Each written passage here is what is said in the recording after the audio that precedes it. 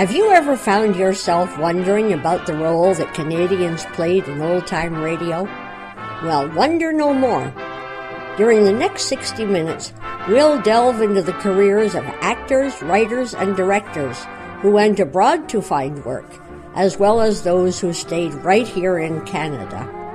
Join me as together we explore Canadians in old-time radio.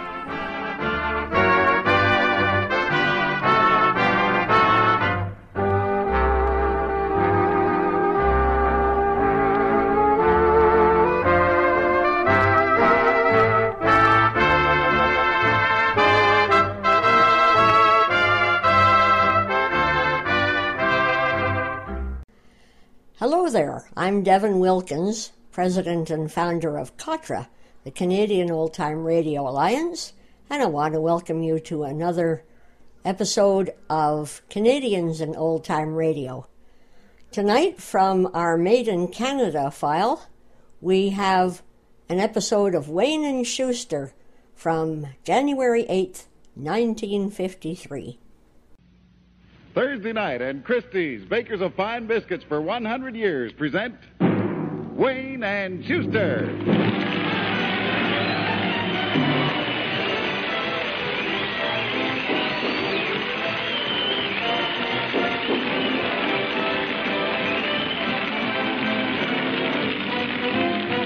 Yes, Christie's, makers of the famous premium crackers and the sensational new 4-in-1 Inner Seal Pack, present the Wayne and Shuster Show with lovely Terry Dale.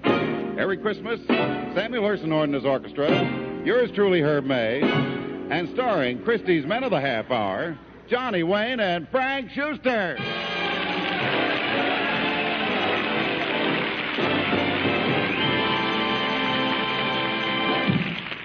Thank you, Bonzo. And good evening, friends and leftovers from John and Judy. This is Johnny Wayne welcoming you to our second show in 1953. We have a wonderful audience in the studio tonight. We have some of the sales staff of Christie's. And right in the front row, we have an entire wedding party. There are the bridesmaids. There's the best man. There's the groom. There's the bride. And her father's here, too. How do you like that? A white shotgun for weddings. That's clever, yes. Anyway, welcome. And good evening, Mr. Wayne. Oh, Frank Shuster, say, you look very handsome tonight. Oh, no, I'm not. Oh, yes, you are. Oh, no, I'm not. Oh, yes, you are. Oh, no, I'm not. I hate a quitter, don't you? Well, Frank, what's new? Well, Johnny, I've been reading a very interesting book. It's called Great Canadians. Great Canadians. Yeah, and it's all about our country's greatest men. Uh-huh. You know, the explorers, the scientists, the doctors. And I've been wondering, maybe I could have made my mark in some other profession. Maybe I shouldn't have been a comedian. Why, Frank, how can you say that? You shouldn't have been a comedian. Why, you're a natural. You've got, and you've got, hey, maybe you're right. I hate a quitter, don't you? Look, Frank, what have you got against being a comedian? I don't know. It's not dignified. What? I'm always playing the fool. You know, I've never even told my mother what I do. No kidding. If she ever found out I was a comedian, it would break her heart. Really? Yeah, she thinks I'm selling stolen cars in Windsor. So what would you rather have been? Well, I don't know. They're all... Isn't that great? Yeah, What would you rather have been? That's pretty neat. Yes, yes. But I For don't... a comedian, that's very grammatical. Yes, it is. I don't know. You know, John, there are all sorts of jobs. There are. Yeah, some people work with their heads. Some people work with their hands. Yeah, and then there's mounted policemen, yeah. I'm serious, John. You know... Oh, you're serious, John? Yes, Well, I'm fun-loving Frank. Oh, glad to know you. Right. Now, serious, right? You know, there's something... I'm sorry I wasn't a doctor. What? I said I'm sorry I wasn't a doctor. Don't be silly. Look at all the lives you saved. I don't know. Look, I could have had a job with my uncle, the butcher. Or your uncle the butcher. Yeah, he started off with a little store, and today he's known as Shuster the Sausage King. Shuster the Sausage King. That's right. His sausages were different. You know the way others are tied on the end with a string? Yeah? Well, he doesn't use any string. He just lets them hang down with the bottom open.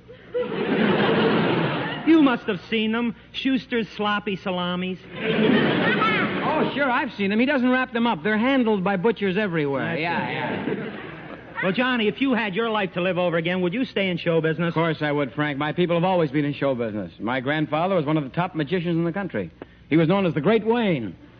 What an act he had. Oh, was it good? Well, you know, most magicians saw a lady in half. Uh-huh. He had a switch. He used to come up on stage and glue two midgets together.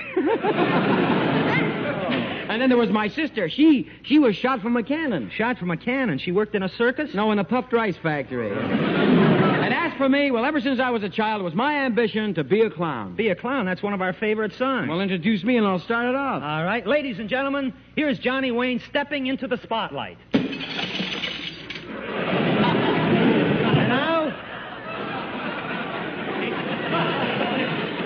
And now, here's Johnny Wayne crawling out of the spotlight. Never mind. All right. I'll remember forever when I was but 3, Mama, who was clever, remarking to me, son, when you're grown up and want everything nice, I've got your future sewn up if you'll take my advice.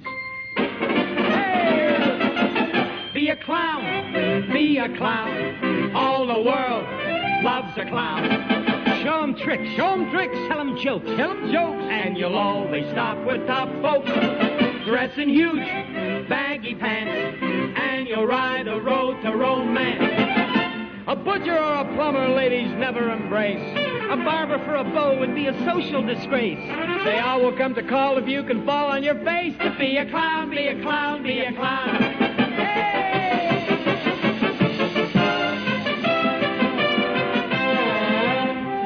Second chorus. Let's sing it in tune, shall we? Try. Be a clown, be a clown. All the world loves a clown. Be a crazy buffoon. Woo-hoo! And the lovely ladies will swoon. Be a crack jackanapes, and they'll imitate you like apes. If you're a struggling artist, you're an unimportant guy. If you're a struggling scientist, you barely will get by. But, brother, how they'll pay to hear you say, that is I. Be a clown, be a clown, be a clown.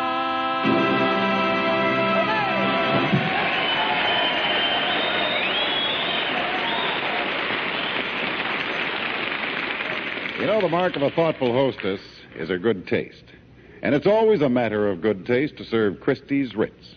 Imagine your dining room table perfectly set for dinner, the crystal gleaming, the silver shining. Every detail is just right. Then you add that note of distinctive good taste, Christie's Ritz.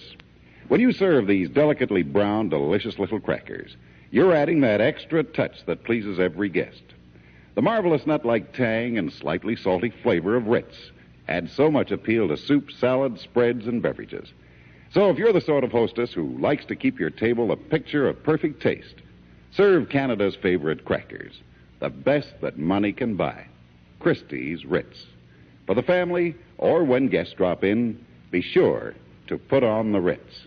Remember, nothing tastes as good as Ritz, but Ritz. That's Christie's. Bakers of fine biscuits for 100 years. Thank you, Herb Mann. Now here she is, our singing gal, Miss Terry Dale.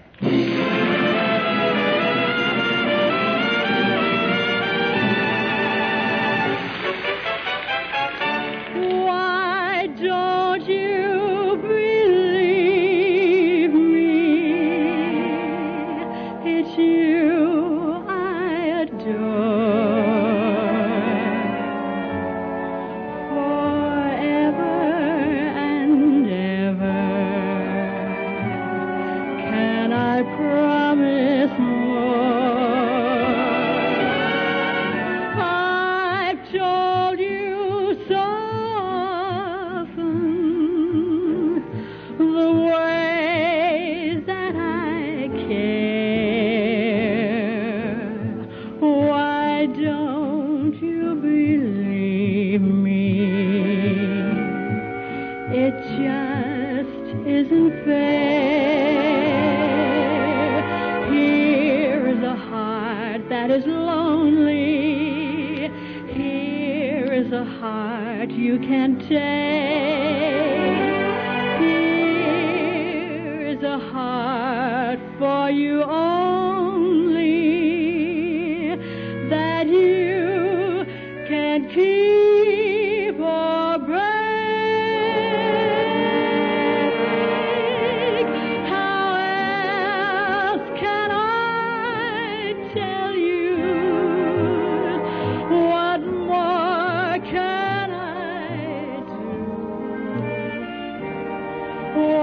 don't you believe me? I love only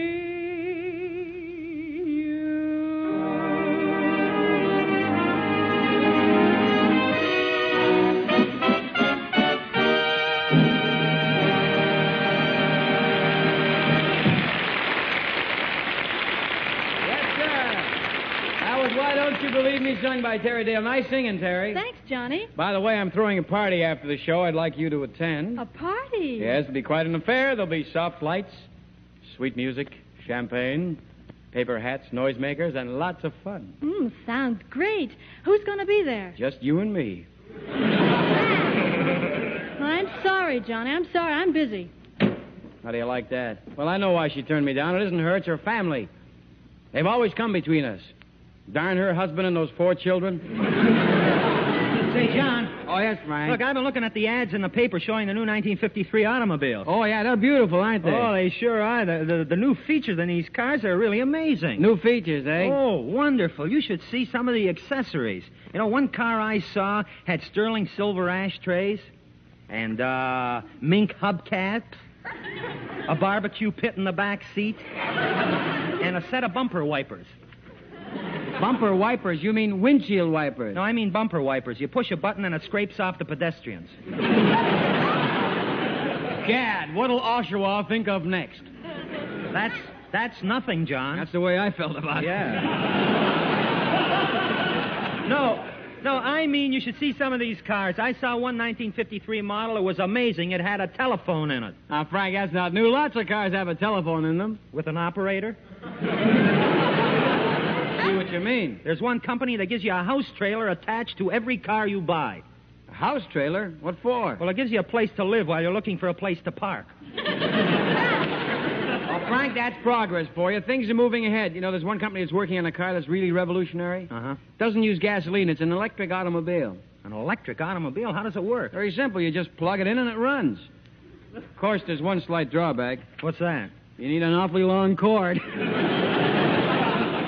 And in Toronto, it has to be 25 cycles. Oh, I know, yeah. Seriously, John? Are you seriously, John? Yeah, I'm seriously, John. Okay.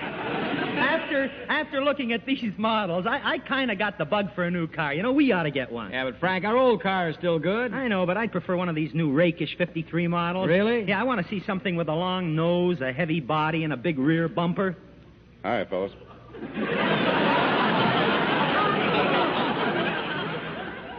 Here's one now. Yeah. That's Herb May. Oh, yes, that rumble seat fooled me. Yeah. Hi, Herb. Look, Frank is trying to talk me into getting one of these new cars. Well, it's about time. That thing you're driving is pretty dilapidated. Dilapidated indeed. Yeah. You're talking about a 1923 Moon. Yeah, we used to have an Oakland, but the window blinds wore out. What a car. What's wrong with our car? Well, it looks like a garbage can with headlights. What? Everybody laughs at it. Look, May, it happens to be a popular car. Why, every day it's filled up. With people? No, with garbage. Frank. Look, Herb, that's a good car, although I'll admit it is a little old. A little old. Don't you remember last Sunday? My grandmother is 90 years old, and she passed you on the highway. So what? She was walking. Yeah, but she was wearing her low heels. You know, Johnny, Herb's right. Everybody laughs at our car. We've got to get a new one. Well, okay. Let's go down to the showrooms and take a look at the new cars. Ah, swell, John. But I'm going to miss that old Moon. She still looks nice with that foxtail hanging on the rear bumper. Yes, sir.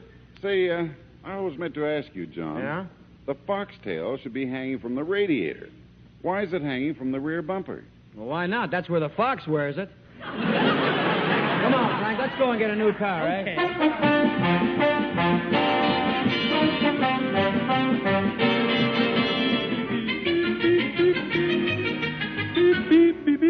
Hey, look, John, there it is, the showroom of the new 1953 Bushwhacker Special. Yep. Well, let's go in. Okay, fine. This is going to be great. Hey, look at the crowd standing around that model. Yeah. Hey, look at that chassis. What lines, what a paint job, eh, John? Yeah, she's a cute kid, but where are the cars? Oh, well, they're right over here. Oh. Oh, here comes the salesman. Well, what can I do for you, gentlemen? Gentlemen, it's a buyer's market. Yes, sir. Sir, we're interested in getting a new car. I see. Well, what would you prefer, the Super Deluxe model or something in the lower-priced field? No, we're Wayne and Schuster. Oh, why didn't you say so? Bob Skates next door. Look, we want the finest car you have, and we'd like a demonstration. Oh, certainly. I'll call our sales manager. Oh, Madam Humperdinck. Madam Humperdinck. That is I. Oh, no, Madam Humperdinck, you are the sales manager here? Yes, indeedy do. And if you'll follow me, I'll take you for a little spin in one of our cars. Wait a minute. You're going to take us for a spin? Are you a careful driver? Oh, I have to be careful. I have no license. What? Oh, you won't regret this as long as you live. And driving with me, that won't be long. Wait a minute, Madam Humperdinck, I think... Here we are. All right, gentlemen. Let's get into the car. Come on. Oh, all right. Now, that's fine. Oh, just a minute. Somebody stole the steering wheel. You're sitting in the back seat. Oh, of course. Now, here we are. There. Well, I'll start the motor. Listen to this, gentlemen.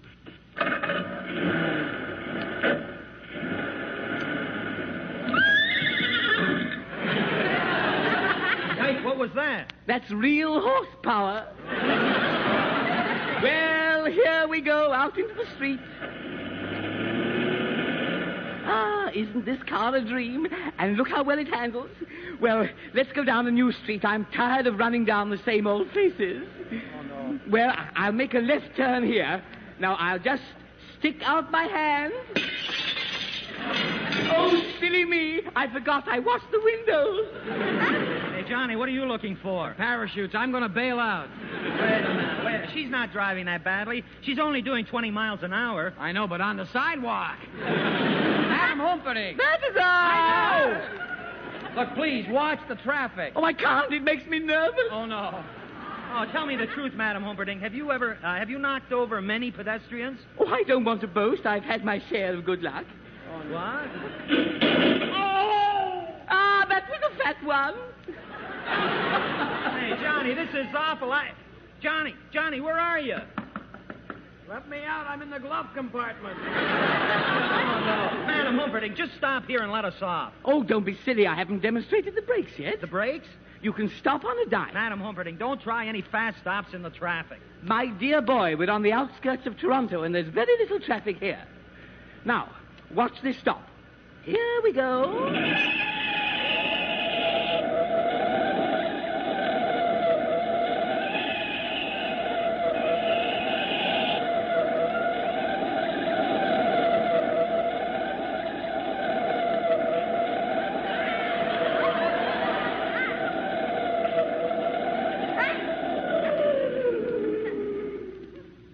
There. How was that? That does it. Madam Humperdinck, we're walking home. All the way from Montreal? Oh, no.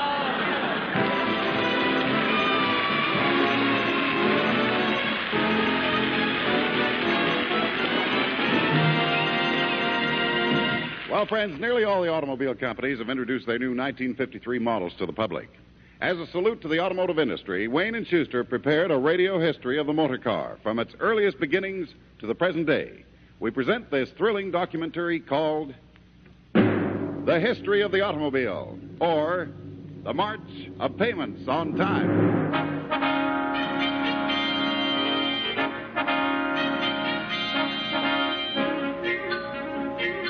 This is the history of the automobile, the romantic story of the motor car. Tonight we will trace the fascinating chapters in the romance of the automobile back to the very beginnings.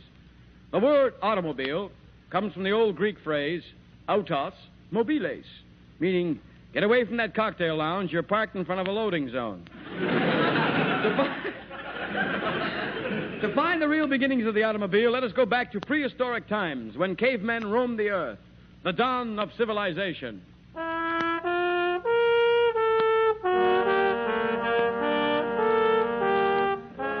The time, 2 million B.C., the dawn of civilization. The scene, a cave. In it sit our two favorite cavemen, Ugg Wayne and Mug Schuster. Here they are. Do the tango, do the tango. Do to really get the feeling of romance. You've got to do the tango, do the tango, do the tango. Say, Olay? Olay. All right. Say, what is it, Mark? Say, what time is it? It's the dawn of civilization. Oh. Daylight or standard? Don't bother me with silly questions. I'm occupied. What are you doing? Well, I've been a busy little prehistoric man. I've just invented something that will revolutionize civilization. You're kidding. I'm in deadly earnest. I've invented a new type of vehicle. I take 4 wheels, put a seat on top, and I ride around in it. I call it an automobile. An automobile? Yeah, I've been riding around all day in it. I've been having a lot of fun with my automobile. Hey, that's a pretty good invention, but where do you get all your gas? Huh? I said, where do you get all your gas? Well, it's my own fault. I eat too fast.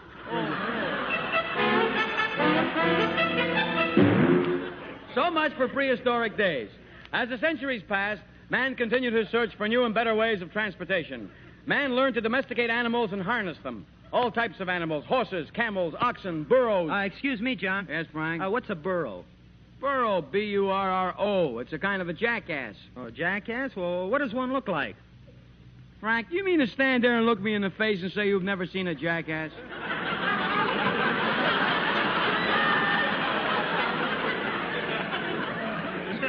Hey, how come I never noticed that till now? Johnny, who first thought of using animals as a means of transportation? Oh, the early farmers. The farmers hitched up all kinds of animals. Animals like these. I'm a horse. I pull plenty of farmers. I'm an ox. I pull plenty of farmers. I'm a mule. I pull plenty of farmers. I'm a cow. A cow. Do you pull plenty of farmers? No, with me it's the other way around.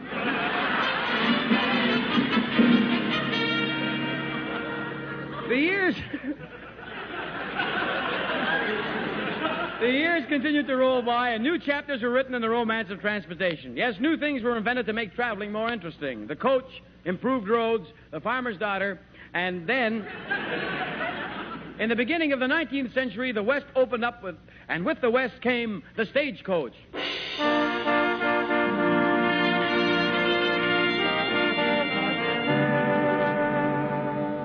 We present a thrilling scene from the history of transportation.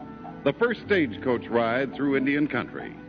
It is dusk along the Navajo Trail. The desolate silence is suddenly broken by a new sound. The sound of rumbling wheels. And into view comes the stagecoach. Inside this coach sit the presidents of the newly formed Wells Fargo Stagecoach Company. It's Johnny Wells and Frank Fargo. Say, Wells. What is it, Fargo? How come you got the good name? Never mind. Never mind. I tell you, Fargo, this is a great day. This here stagecoach of ours is a step forward in transportation. Sure is, partner. I'm plumb glad we got rid of that old stagecoach. Didn't have no wheels. Didn't have no wheels? What held it up? Bandits. Hey, that was a little old joke. Yeah, but that little and that old... Well, so far, so good. We've been riding through the Indian country, and so far not a sign of them pesky redskins. Well, I only hope our luck is going... Hey, hold on, Wells. Look up ahead. Galloping coyotes, it's the Indians. The Indians? Where's my gun? I gotta get out. Oh, hold it, partner. Put away that gun. You don't need it. What are you talking about? Them Indians are coming right at us. Don't worry, we're as safe as can be. Look at them coming. Jumping prairie dogs. The Indians are running away. They look scared to death. That's right. I got something up in front of that stagecoach that would frighten anybody. No kidding. What do you got? Woman driver. Yes, that was the West, and the year was 1853, a great year for transportation. Excuse me, John. Yes, Herb? 1853 was a great year for something else, too. Why, what do you mean, said he, feeling the sponsor's hot breath on his neck.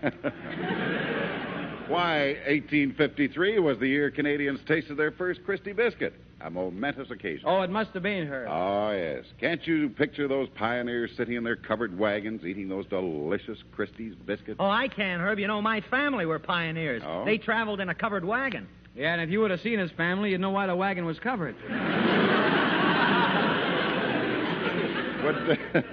Would you like to hear more about Christie's? Well, do we have a choice? No. Then we'd like to hear more about Christie's. Carry on, Herb. You know, it's not too easy for the lady who runs the house to find something to eat that pleases everybody.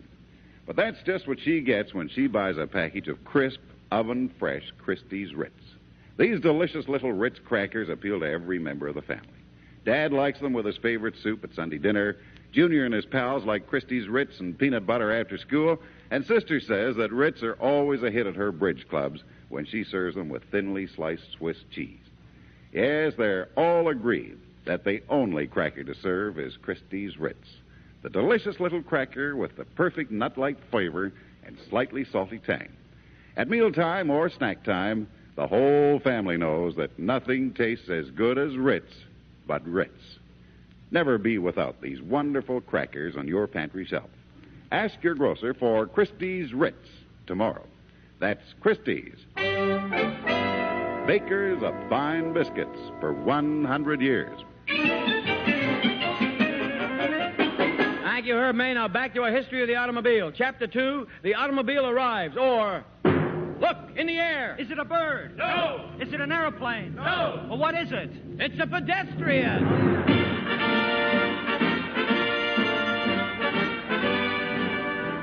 It wasn't until the 20th century that the automobile, or horseless carriage as it was known, made its first appearance on the streets. Well, gee, John, I guess that was an exciting day. Well, for most people, it was the dawn of a new era. But for my uncle, the automobile meant the beginning of the end. How come? He was a horse thief. Oh. Anyway, who will ever forget that scene when the first car was unveiled by its inventor, Henry Ford? The time, the beginning of the century. The place, Greenfield, Michigan. Surrounded by an admiring crowd, brilliant young Henry Ford shows them his first model. Gentlemen, here before your very eyes is the first automobile. I've devoted most of my life to perfecting it. Hey, Henry, get a horse.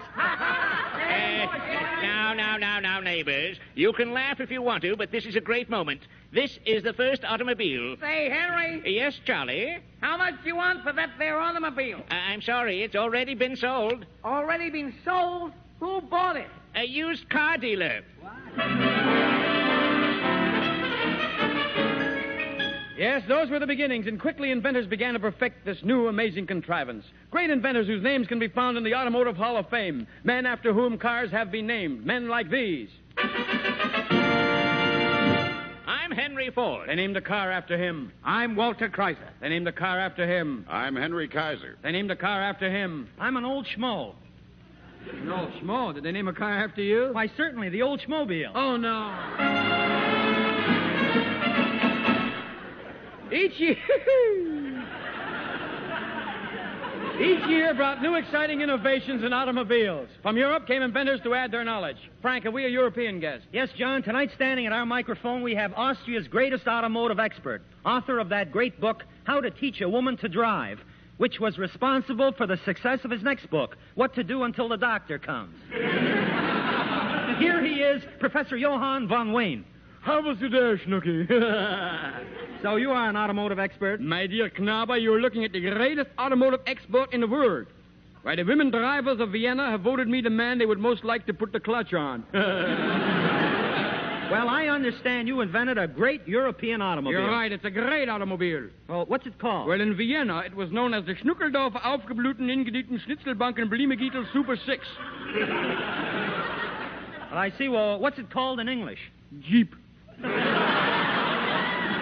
That's a good one, eh, Snooky? Yeah. Crazy man. Yeah, that's cool. Cool, yeah, cool. Yes.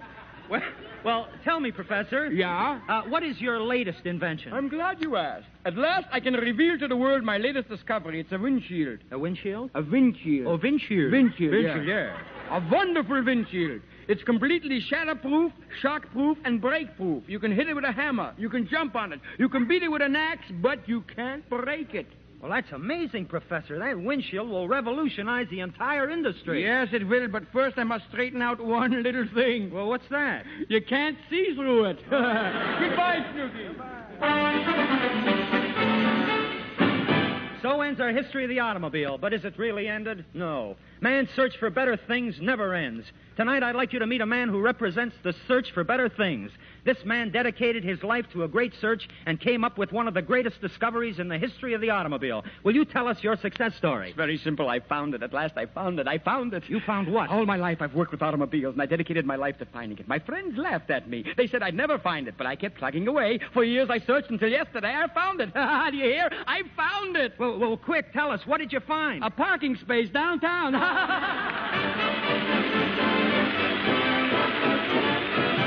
a special treat. Try Cheese Ritz, the crisp little crackers perfectly flavored with the best Canadian cheese. Cheese Ritz, another fine product made by Christie. Try them soon.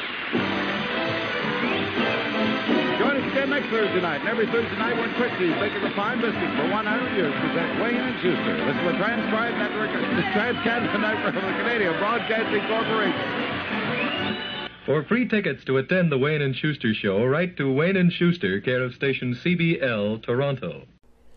Our Canadians Abroad segment is going to be a little shorter tonight than usual, so I thought I'd insert an abbreviated episode of Rawhide. It was a CBC radio show, and the host was Max Ferguson, a very humorous broadcaster, and he was the one that did all of the voices. And the episode that I'm going to play, it's only 6 minutes and 45 seconds. It's from May 19th, 1961, and it's called Fish and Chips for Diefenbaker. And John Diefenbaker was a former Prime Minister of Canada. Enjoy. Good evening, it's old Rawhide from CBC Toronto, the Friday edition of the Rawhide Show. Mind you, I don't quite know what is going on. I have never seen a CBC studio decked out the way this little one is. I just came in about 5 minutes ago. The standard CBC color, all the halls and studios usually painted sort of a bilious green. They have now been painted great daubs of red, white, and blue. There's bunting draped all over everything, hanging from the ceiling. Huge photograph of John Diefenbaker on one end of the studio wall and John Fisher down at the other end. I think some little mice are probably getting ready for something here. On the floor, there's about a depth of 2 feet of maple leaves. Of course, the last fall's maple leaves are wet and sort of a dirty brown color. And I don't know really what's going... Look it, Buster. What is going on in here? Look it. Look it, you might as well clear out right now because you are not getting no award. I can tell you that right now. There is no award for you. So there's no point hanging around. Just clear out here and let's get this out of here. I've got the list here and your name is not it, so bust. Just a second. Tell me what is going on. That's all I ask. What are you talking about, awards? I don't suppose that in the narrow confines of the mean, prosaic little world in which you live, you would be aware of the fact that this very week in which we now find ourselves is Canadian Citizenship Week. Great Scott, I hadn't realized. Yes, and this evening, we are sending out to the entire CBC radio network and any TV stations that, they might want to carry the audio. It's a momentous broadcast. We are sending out the first commemorative broadcast, which it is hoped will become an annual highlight of the broadcasting year, eclipsing even the Academy Awards. And now, if we can, please, for this auspicious broadcast of the Canadian Citizenship Week Awards, it's been a bad day for me, could we have our opening fanfare?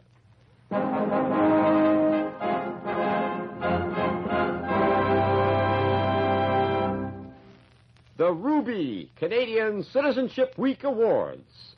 Across the vast expanse of this smiling land. Wait, would you please, just a second. I perhaps misunderstood you. Did I? I didn't hear you say the Ruby Canadian Citizenship Awards, did I? That is exactly what you heard. We're not all slobs in Canada, you know. We're not all communists. Oh, dear. Thank goodness there's at least one among us who has enough pride in her native land to do more than just pay hollow lip service to Canadian Citizenship Week. Ruby, of Ruby's Fish and Chips, 271 Lower Water Street, delivers anywhere in Canada, in Halifax, has, at her own expense, drawn up these 4 beautifully illuminated, she done it with crayons. And these beautiful scrolls with very touching wording, all done by Ruby, is going to be formally awarded on this historic broadcast this evening to the 4 Canadians, them 4 Canadians, who, in the year just ended, and in the eyes of Ruby, has done the most to exemplify them intangible qualities, what is embodied in the stirring words, Canadian citizen, along with each citation. And I have them here. We will be reading from these in just a moment. Along with each of these 4 citations, of course, will go not only the goodwill and the sincere gratitude of every Canadian who has any soul, but in addition, 6 months, mark you, 6 months free supply of Ruby's fish and chips. Marvin Mellowbell, being a polished professional CBC announcer, has consented to lend his time and to this broadcast this evening to add a little tone and prestige to this evening's broadcast, and you will be hearing him reading in just a few moments the winner's name and the accompanying citation. Created, conceived, and hand illuminated, drawn with, like crayons, by Ruby of Ruby's Fish and Chips. Now, would you please shut your big, fat communist mouth and let me get on with this? Could I have that opening fanfare again, please?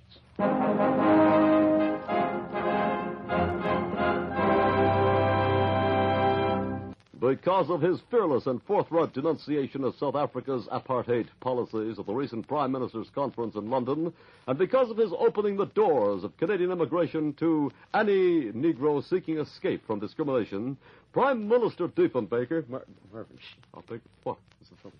I'm sorry. That's not quite true. I mean, Canada's quota of colored immigrants hasn't increased at all. He censured South Africa, but we're still not letting them in droves, so to speak. Did you hear that? Yes, Uh-oh, Ruby's goofed. Just a second. Very embarrassing. Information, please. Mrs., what is the direct dialing area code for Halifax? Thank you very much. 112, yeah, all right, fine. Very embarrassing.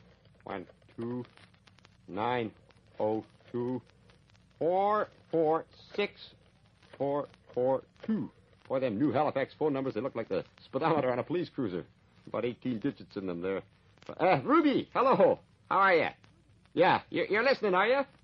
Uh-huh. Yeah, it's going pretty well. Yeah, we got it off the ground. It's off to a good start. But look, about this here award for the Prime Minister, like we just learned, I mean, he condemned South African policy, that apartheid hate. Hate ARP. That, you know, that policy. Yeah, that's right. You got that straight. But they tell me we still ain't, they ain't pouring into Canada. There's still the quotas there. That's right. You're a little off on that one, Ruby. So what do you want to do with the award? Uh-huh. I see. Well, it's kind of embarrassing. I mean, we just mentioned his name on the air. It's sort of half giving it to him like... Well, okay. You want to scratch completely? Oh, I see. I see, yeah, okay. He still gets the fish and chips, but the award is up. Well, that's fine, Ruby. That's fair enough. Fair enough, Ruby. Yeah. Pretty wet down there. Well, we have a little rain up here, too, Ruby. Uh-huh. Will you hurry up? We're on the air doing a proper documentary broadcast. I gotta go, Ruby. Thanks very much. Good night, talk to you, Ruby. See ya, kid. From our Canadians Abroad segment, for the first time, we're featuring Montreal-born Victor Jory in a series called Dangerously Yours. And this episode is from June 20th, 1944.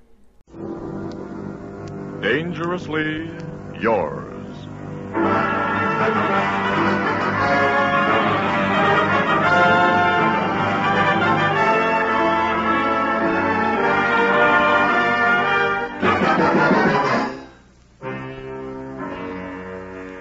Dangerously Yours.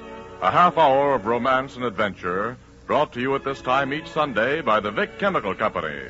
And today bringing you a special short version of Masquerade, an exciting tale of espionage in the Budapest of 1915.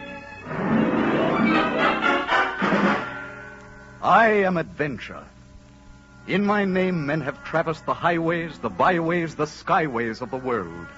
I have tramped the jungles with explorers, I have ridden the wilderness road on horseback and in covered wagons.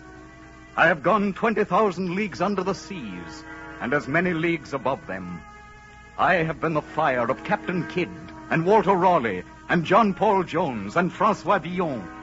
That fire that burns in the heart of youth, that makes men dream and dare and conquer. I am the spirit of romantic adventure. I am dangerously yours. Today, follow me to a dark room in the Europe of 25 years ago, where a woman sits looking across a desk into eyes that are focused on history. Masquerade!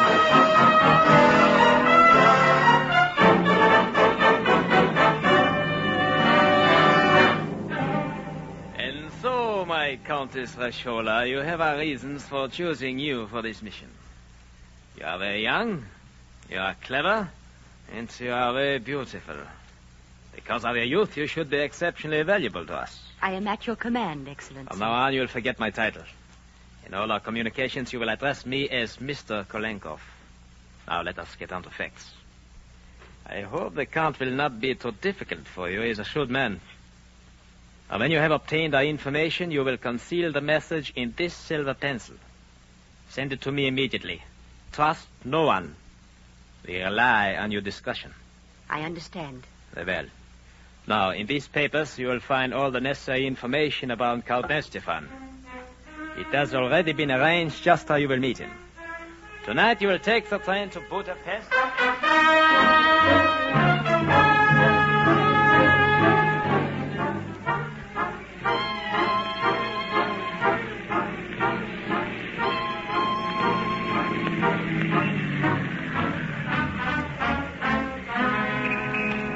Good evening, madame. Have my bag sent to suite 913. Yes, madame.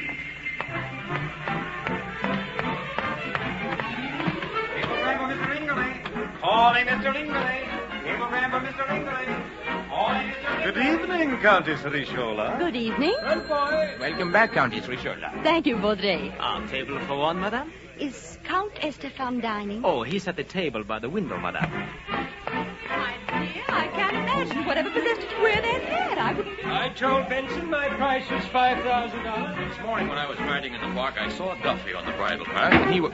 I beg your pardon, madame. Here is the necklace and the rings and the bracelet you gave me, Luigi. Take them back. I'm through. Just a moment, madame. You've made a...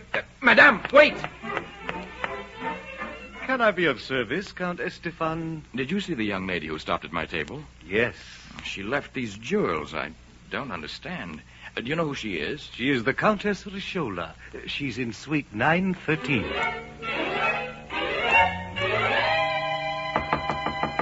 Just a moment. Madame, you have made a mistake. My name is not Luigi. I have never seen you or these jewels before. I know. Won't you come in, Count Estefan? You know who I am? But of course, you were the most handsome man in the dining room, and I was very lonely. So I thought tonight I will have an adventure. I will make the acquaintance of the distinguished Count Estefan. How do you know my name? It was not difficult to find out. How did you know I wouldn't run off with your jewels? I took that chance. Besides, they're insured. Are you angry? No, I am not angry. If some kind fate wishes to send a beautiful lady to dine with me, I can only be grateful. You will do me the honor, won't you, madame? I shall be delighted.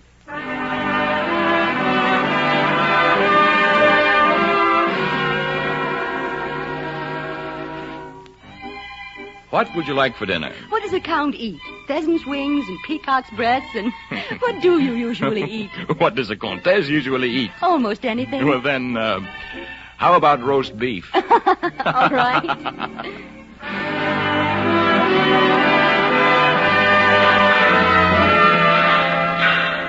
Step right up, Monsieur Dame, and watch Mademoiselle in the red hat shoot the little clay pigeon. Step right up. I'll never be able to hit a thing. Don't let me down before all these people. I'll try.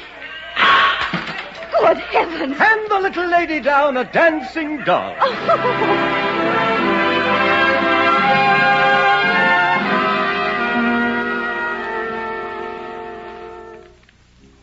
Look, Catherine, a shooting star. Did you wish? Oh, I didn't have time. Then there is something you wish for. Yes. What did you wish? I was wishing that we were two other people. Two people who need not say goodbye. Perhaps it can be that way.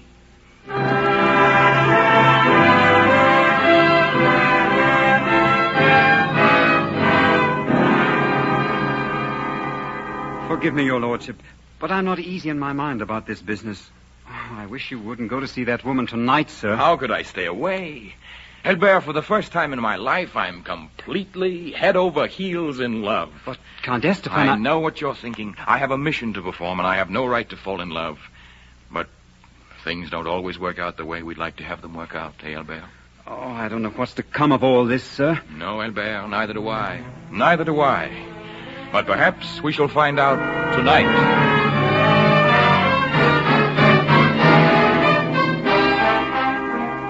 Catherine, I have received a message for you from Mr. Kolenkov.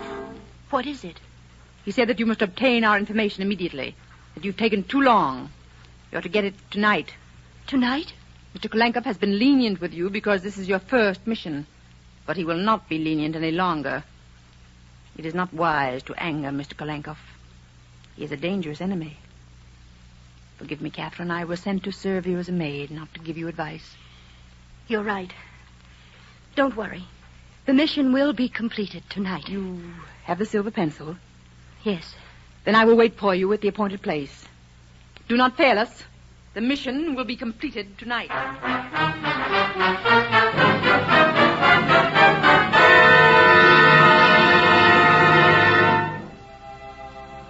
Catherine, I offer you the three things most dear to me.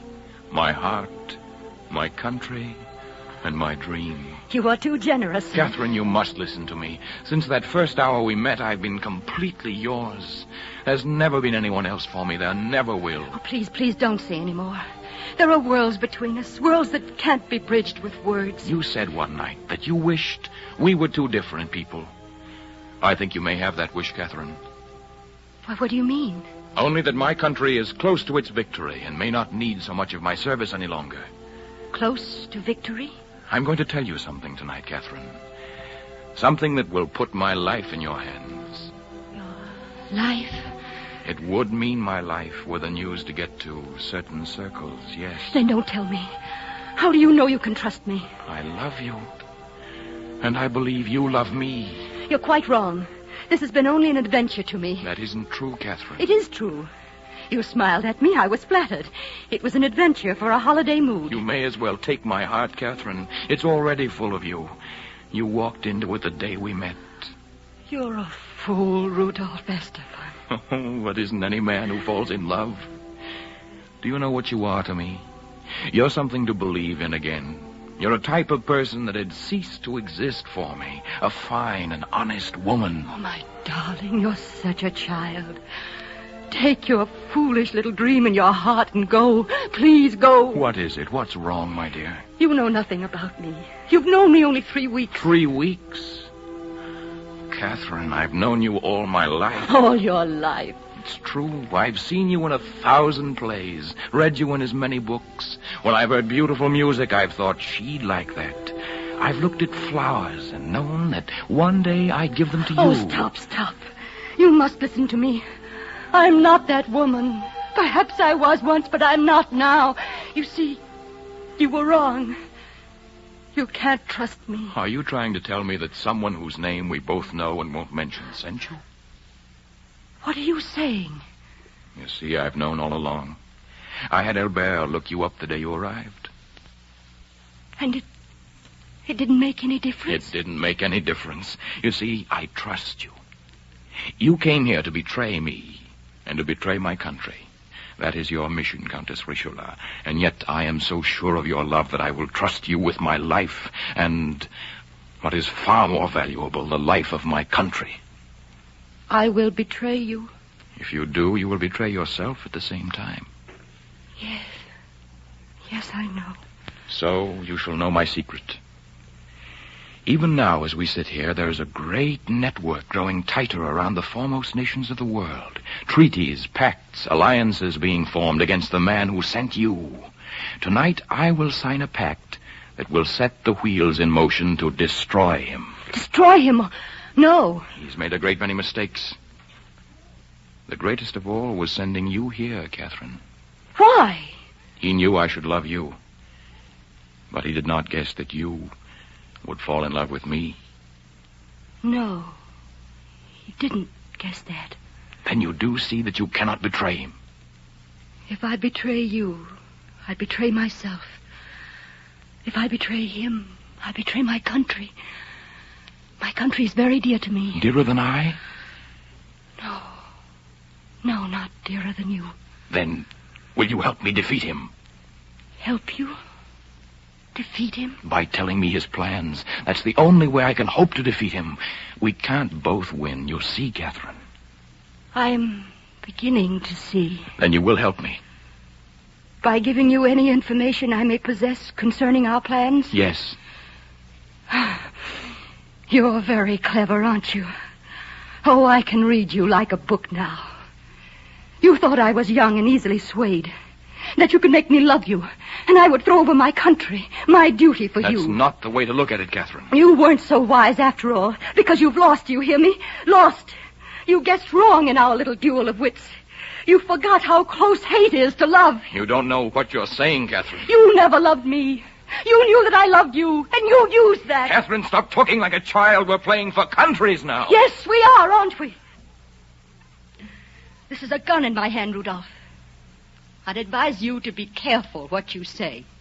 Well, rather melodramatic, aren't you? Tell me, will I be the 7th notch on the gun or the 8th? Do you mind if I smoke? Smoke? I always smoke at the theater. Somehow it enhances the performance. You can do anything you please, Rudolph. But you have very little time to do it in. You mean you're actually going to kill me? I mean just that. Well, go ahead. I'll do this my own way. Look, you already know my purpose in being here. Now you will either give me my information, or I will kill you. You have until 9 o'clock. You won't do it. You can't pull the trigger. You can't pull it because you love me. It takes a very brave and a very cold woman to do that, Catherine. I don't think you can. Isn't that true? Isn't that why you're waiting? That's not true. Or is it that you want to watch your victim? You want my heart to constrict with agony, my hands to shake. You want me to plead for my life so you can make a generous gesture and spare me.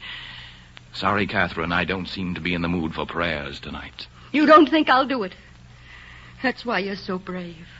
You don't think I'll do it. You wouldn't be so brave otherwise. You're a coward at heart. You lied to me. You deceived me. You try to deceive me. I'm tired of listening to you. You gave me your heart, you know. You'd like me to hand it back, whole again.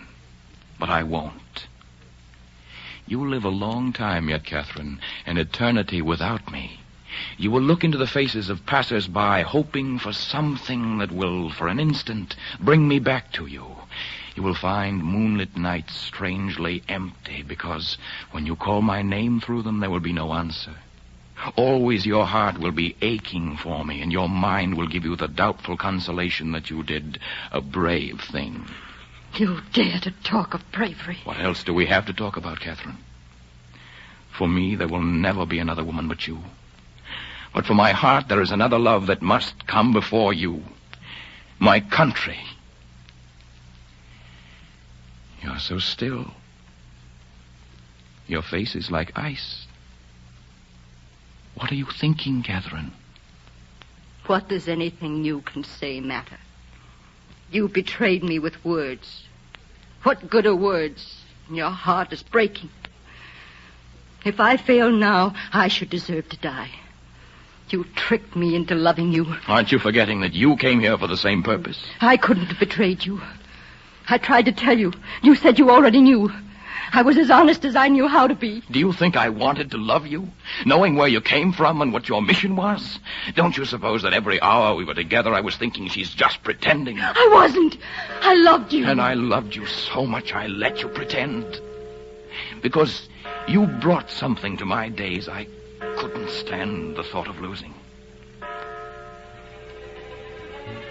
Listen to your heart, Catherine. Feel it pounding. Your time is up. Then my last words. I love you, Catherine. You're determined to die with a lie on your lips. I love you, Catherine. Oh, God. Albert. Albert. Where are you, sir? I heard a shot. Help me up. I'll be all right. Help me up. Oh, I knew you should never have come here. I'll get a doctor. No. No, it's too late. I waited right by the door like you told me to, sir. The other woman went downstairs about 10 minutes ago. Please let me get a doctor, sir. No. I want you to send a message, though, at once. The usual destination. Yes, sir. Kalenkov. The masquerade is over. X-32 reports that Countess Richelieu is trustworthy and loyal.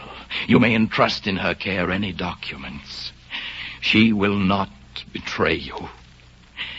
Report case 255 closed. X-32. Conceal it as usual, Albert, in the silver pencil. Please let me call her back. You must tell her the truth before it's too late. Tell her the truth? Tell her the truth so that she will watch the stars through tears instead of following the one cold star that is her destiny? No, Albert. Let her think I never loved her. One day she will follow a flag to the same fate as mine. We must leave her the strength for that hour.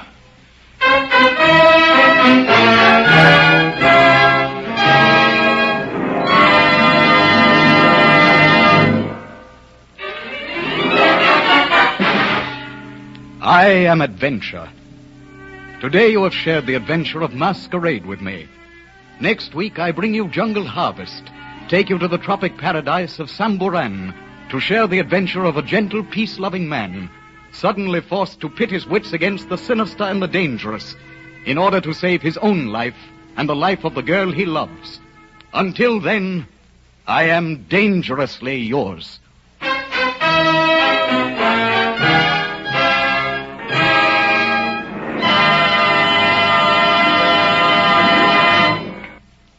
The clock on the wall says we gotta go. Thanks so much for joining me and hope to see you next week. Bye for now.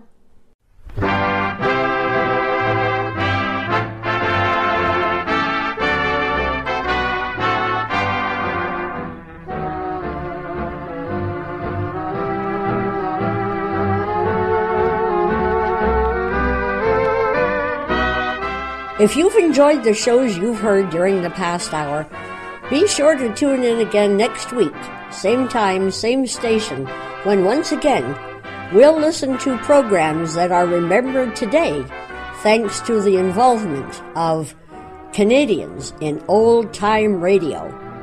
This is Devin Wilkins speaking.